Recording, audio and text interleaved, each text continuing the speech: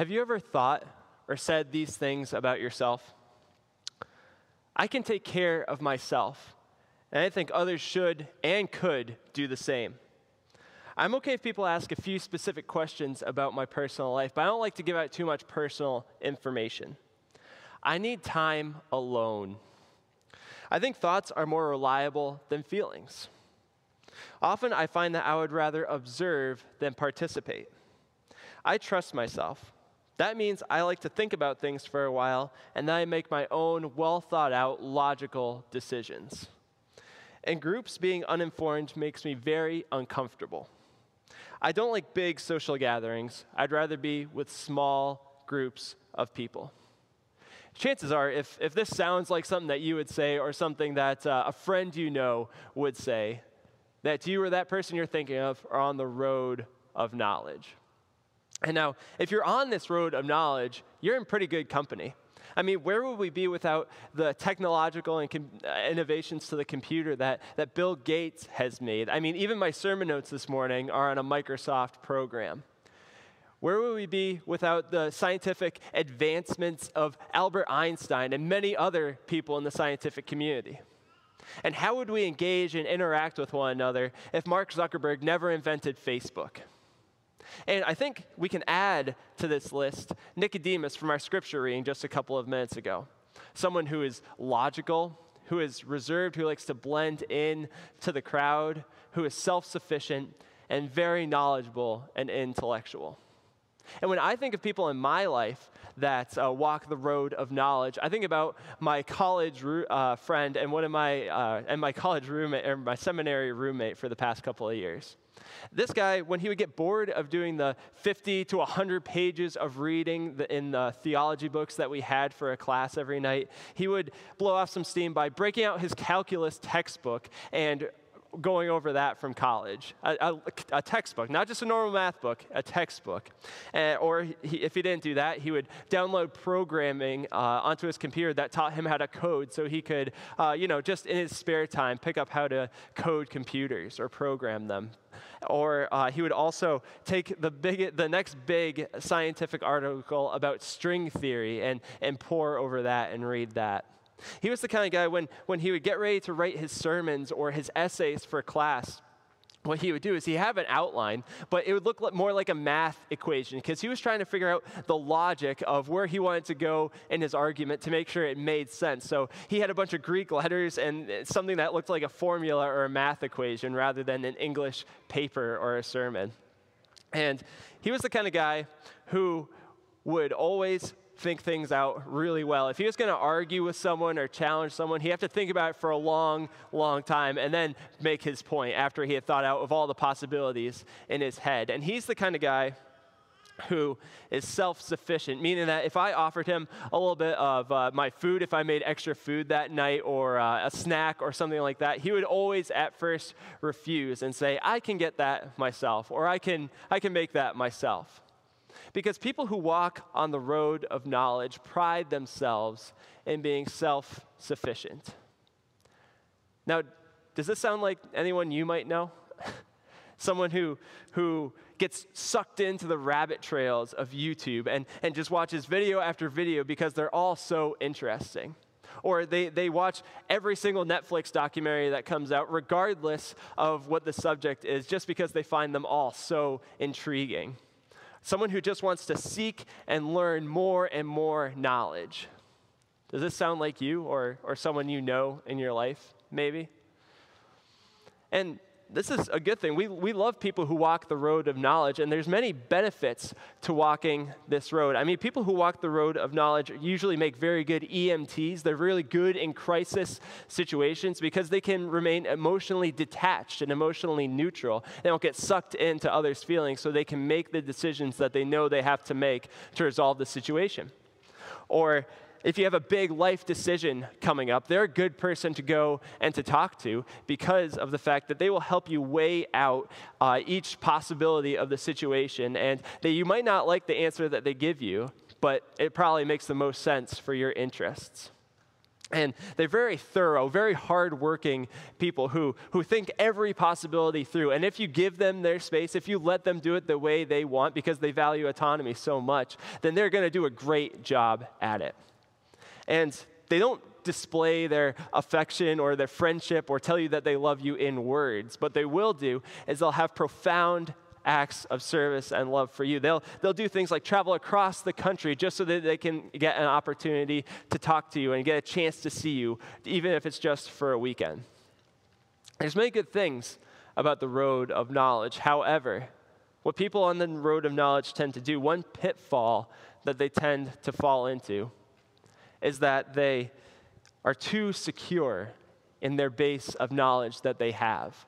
That they hope in that, and their future and everything is secure in that. Has anyone here ever seen the Schoolhouse Rock videos? Is anyone familiar with those here? All right, good. We got more people than in the earlier service, but these, if you haven't seen them, these videos, they're pretty old. I watched them on VHS tapes, but they're these cartoons, and they have sing-along songs for kids that help teach them about different topics and subjects in school, like history or math or grammar or American government or history, all of that sort of stuff. And in the opening to every video, they have a little cartoon kid who says, "Knowledge is power." And we hear that a lot in society, and it's thrown around a lot, that knowledge is power. We, in our culture, we really like knowledge. We really value education because we believe that it can be used as a tool, almost as a weapon, so that we can get through any obstacle that life has to throw at us. And I mean, that's why we send our kids to school, so that they can get a good education, they can gain more knowledge, hopefully in college, and then they can have a secure career. We say knowledge is power, but I really think another way to put it is that knowledge is security. I think this quote from Henry Ford puts it into a good perspective, this point of view. He says that the only real security that a man can have in this world is a reserve of knowledge, experience, and ability.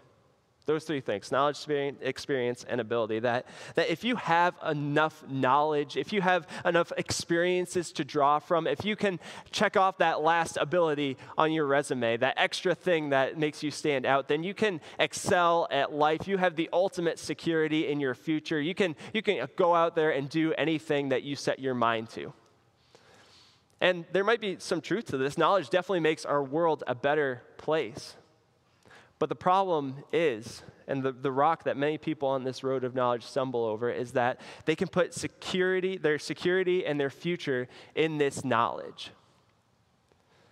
To a fault almost. Because at the end of the day, knowledge is good if you want to inform yourself about a societal issue or a political argument, and you can use knowledge to back up your decision with facts and logic and reason. You can study a specific field, and you can excel in that field and have a good career, and maybe even make advancements in that field and accomplish things that no one else has done before. Or if you just have a wide enough base of knowledge in a variety of different things, then you're a more well-rounded, well-informed, well-educated individual, which is something that we all value in our culture. But the problem is that at some point, this knowledge is going to fail us.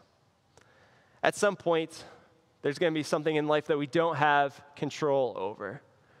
Our knowledge is going to fail us at one point. We're going to run out of things to know that will help us in a certain situation. I mean, for example, you are secure and in control in your knowledge of finances and your retirement plan and how the stock markets worked before, that is, until the 2008 recession hit. You are secure and in control in your knowledge of how to do your job, how to do it well, until your boss tells you that they're going to be looking at laying off some people in the near future. Or upper management has said that they're going to look to hire someone who has a higher degree of education than you have for that position.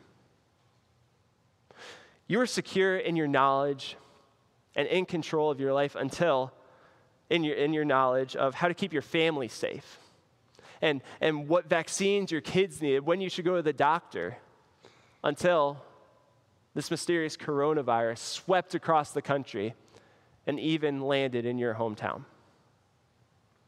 You see, at some point, there's going to be something in your life that you don't have control over. And what this security that you have in this grand base of knowledge is really, it's a false sense of security. And we can never really be in total control of our lives. I don't think this is just an American 2020 problem that we're having right here today. I think this is something that we can see even in the story of Nicodemus and in his life. You see, Nicodemus, he was a Pharisee, and Pharisees were really well respected in their day in ancient Israel. Everybody respected and admired the Pharisees because their whole goal in life was to live a life that's pleasing to God, which is a really good thing. And the way that they would do it is they would make sure that they followed God's law to the letter. They made sure that they did everything in the scriptures. And more than that, they even emphasized these other traditions of the Jewish culture, and the elders is what they're called. They emphasized these traditions so that it formed a fence around God's law, so that you couldn't even get close to breaking one of the laws that God gave to Moses without breaking one of these traditions. So that kept you safe. You were secure in your knowledge of the law. And so that's what the Pharisees did, and everybody really liked the Pharisees, and they were very well educated, as you can imagine. They had a lot of knowledge about the Scripture. And Nicodemus was even more than that, though. We hear in the Gospel of John that was just read a few minutes ago that Nicodemus was also a member of the Jewish ruling council. And it was kind of like the Supreme Court in ancient Israel. And so these were the people that Jesus was dragged before right after he was arrested, and they made the ruling whether they should let him go free or whether they should hand him over to the Romans to be crucified. So Nicodemus was a pretty important guy, and Jesus even highlights this in his encounter with him by calling him the teacher of Israel, to show how knowledgeable, how important he really was. And people like Nicodemus, they have a logic for everything. And so Nicodemus, he had a systematic formula for how to live a good life. You just follow this law plus this law plus this law equals right relationship with God, equals access to the kingdom of God. That was Nicodemus's whole worldview.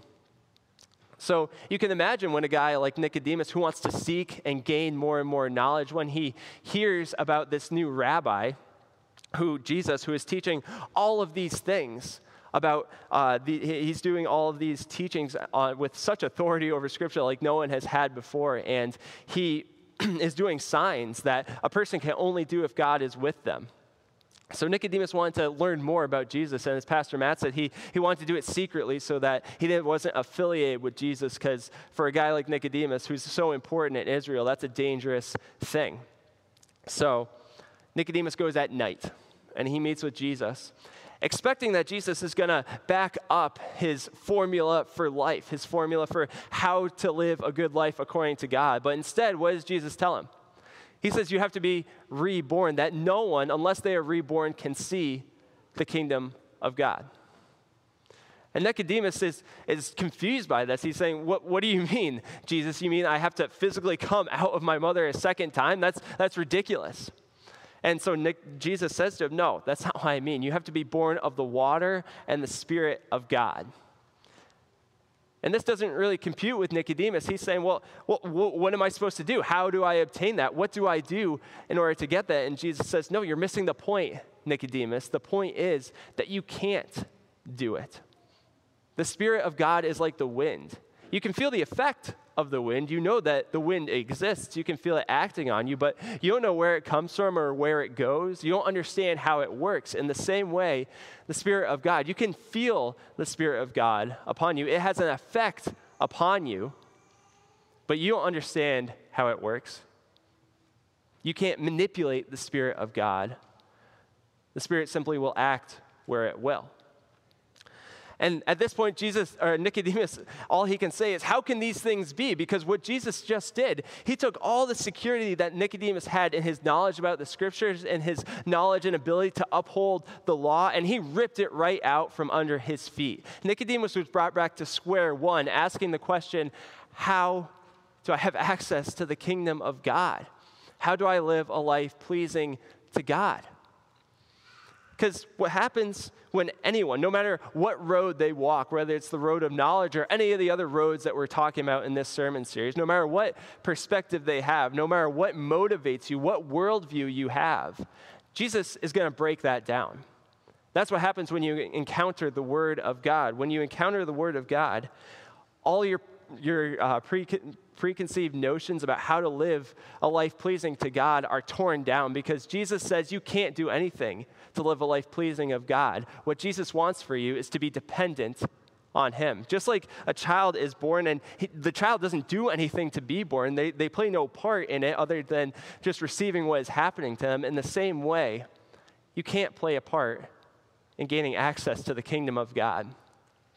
So Nicodemus does what anyone who walks the road of knowledge might do. He goes back to the group of the Pharisees. He just observes the teachings that Jesus has given him. He thinks about it. He mulls over these teachings. And we learn in chapter 7 of John that Nicodemus actually believes in Jesus. That he becomes a secret believer because he doesn't want the Pharisees to know yet. He doesn't want to risk his status, his authority, all of these things that are built up on his knowledge of the Scriptures. He doesn't want to risk any of that until that is at the ending of the Gospel of John, when Jesus is dead on the cross. And Nicodemus and Joseph of Arimathea, who is another member of this Jewish Supreme Court, these two men who just witnessed Jesus being dragged before them, being beaten, being spit upon, and handed over to the Romans, to Gentiles, to be executed. These two guys who just witnessed this happening and who didn't say anything now speak loudly as they take the body of Jesus. They take pounds and pounds. Nicodemus brings 75 pounds of spices to bury Jesus with, to mask the smell of decay, as was the custom. And they buried him. And they gave him honors worthy of a king. That amount of spices wasn't uncommon, but it was reserved for royalty.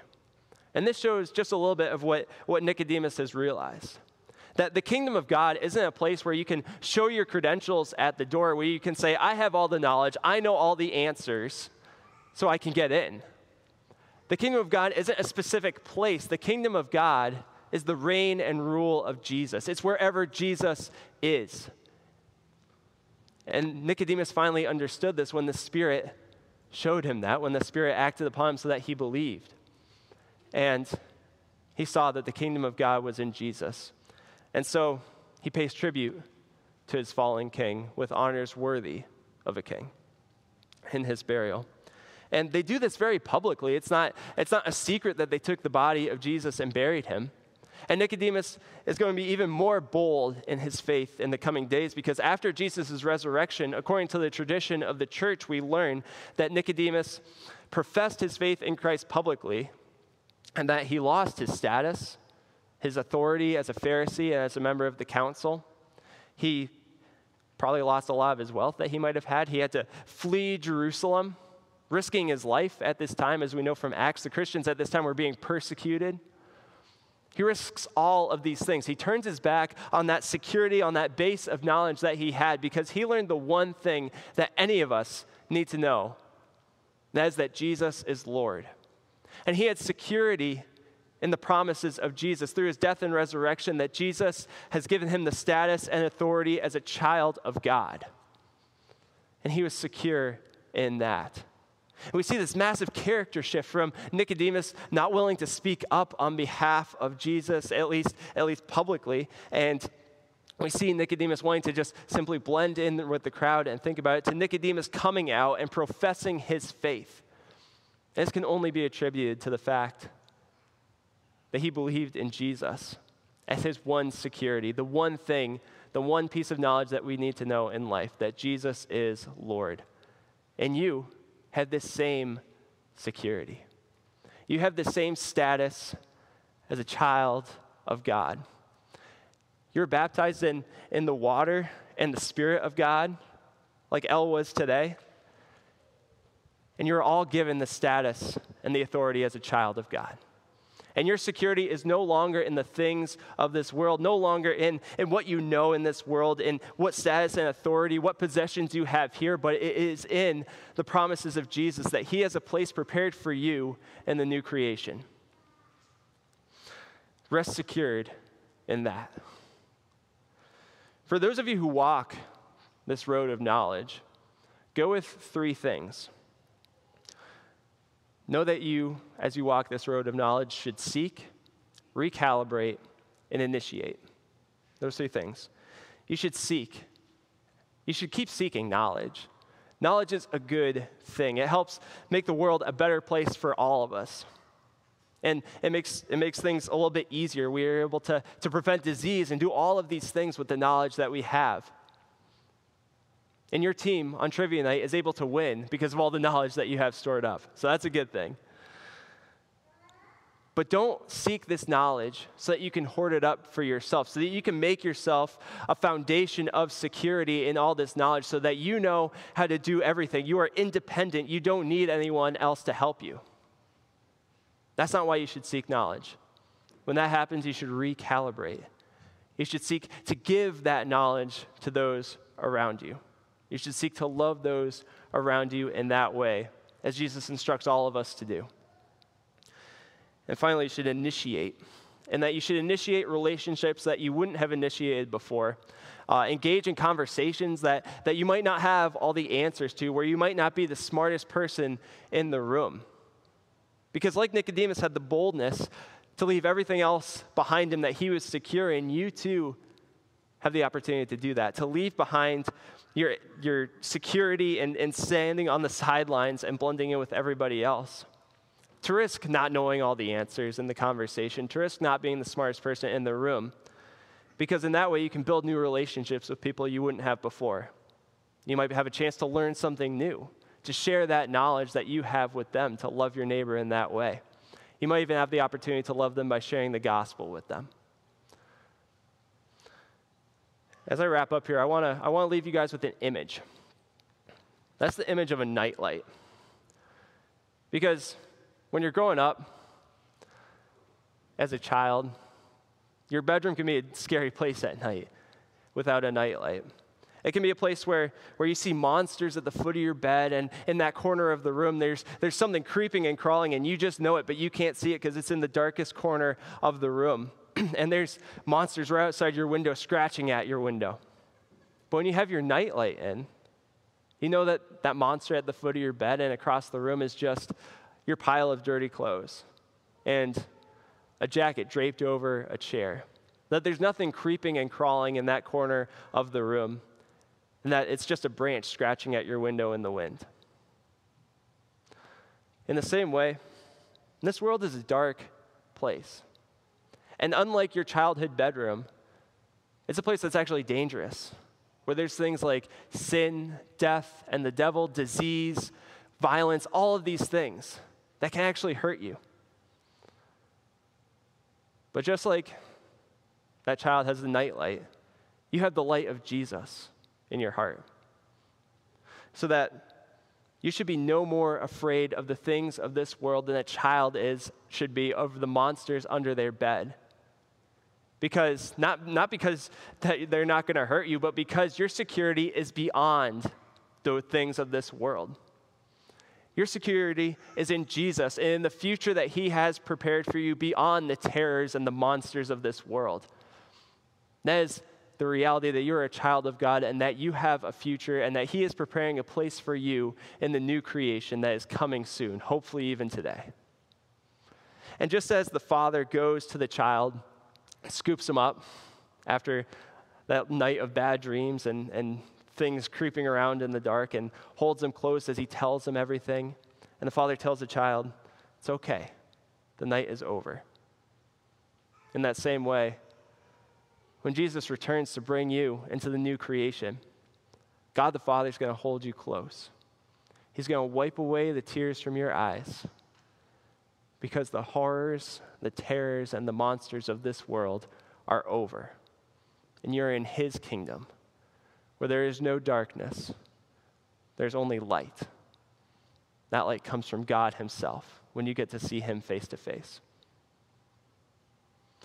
So go out into the darkness of this world, because there's still a lot of darkness out there, and carry the light of Jesus with you.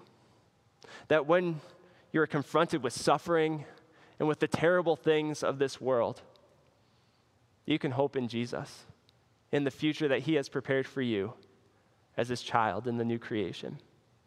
Because that's where your security is. When you meet people who are apprehensive, who are fearful of who's going to be president in November or of the next big crisis of 2020, point them back to the light of Jesus, to the light that he gives to all people. The promises of the resurrection and the new world that he is preparing for you even now,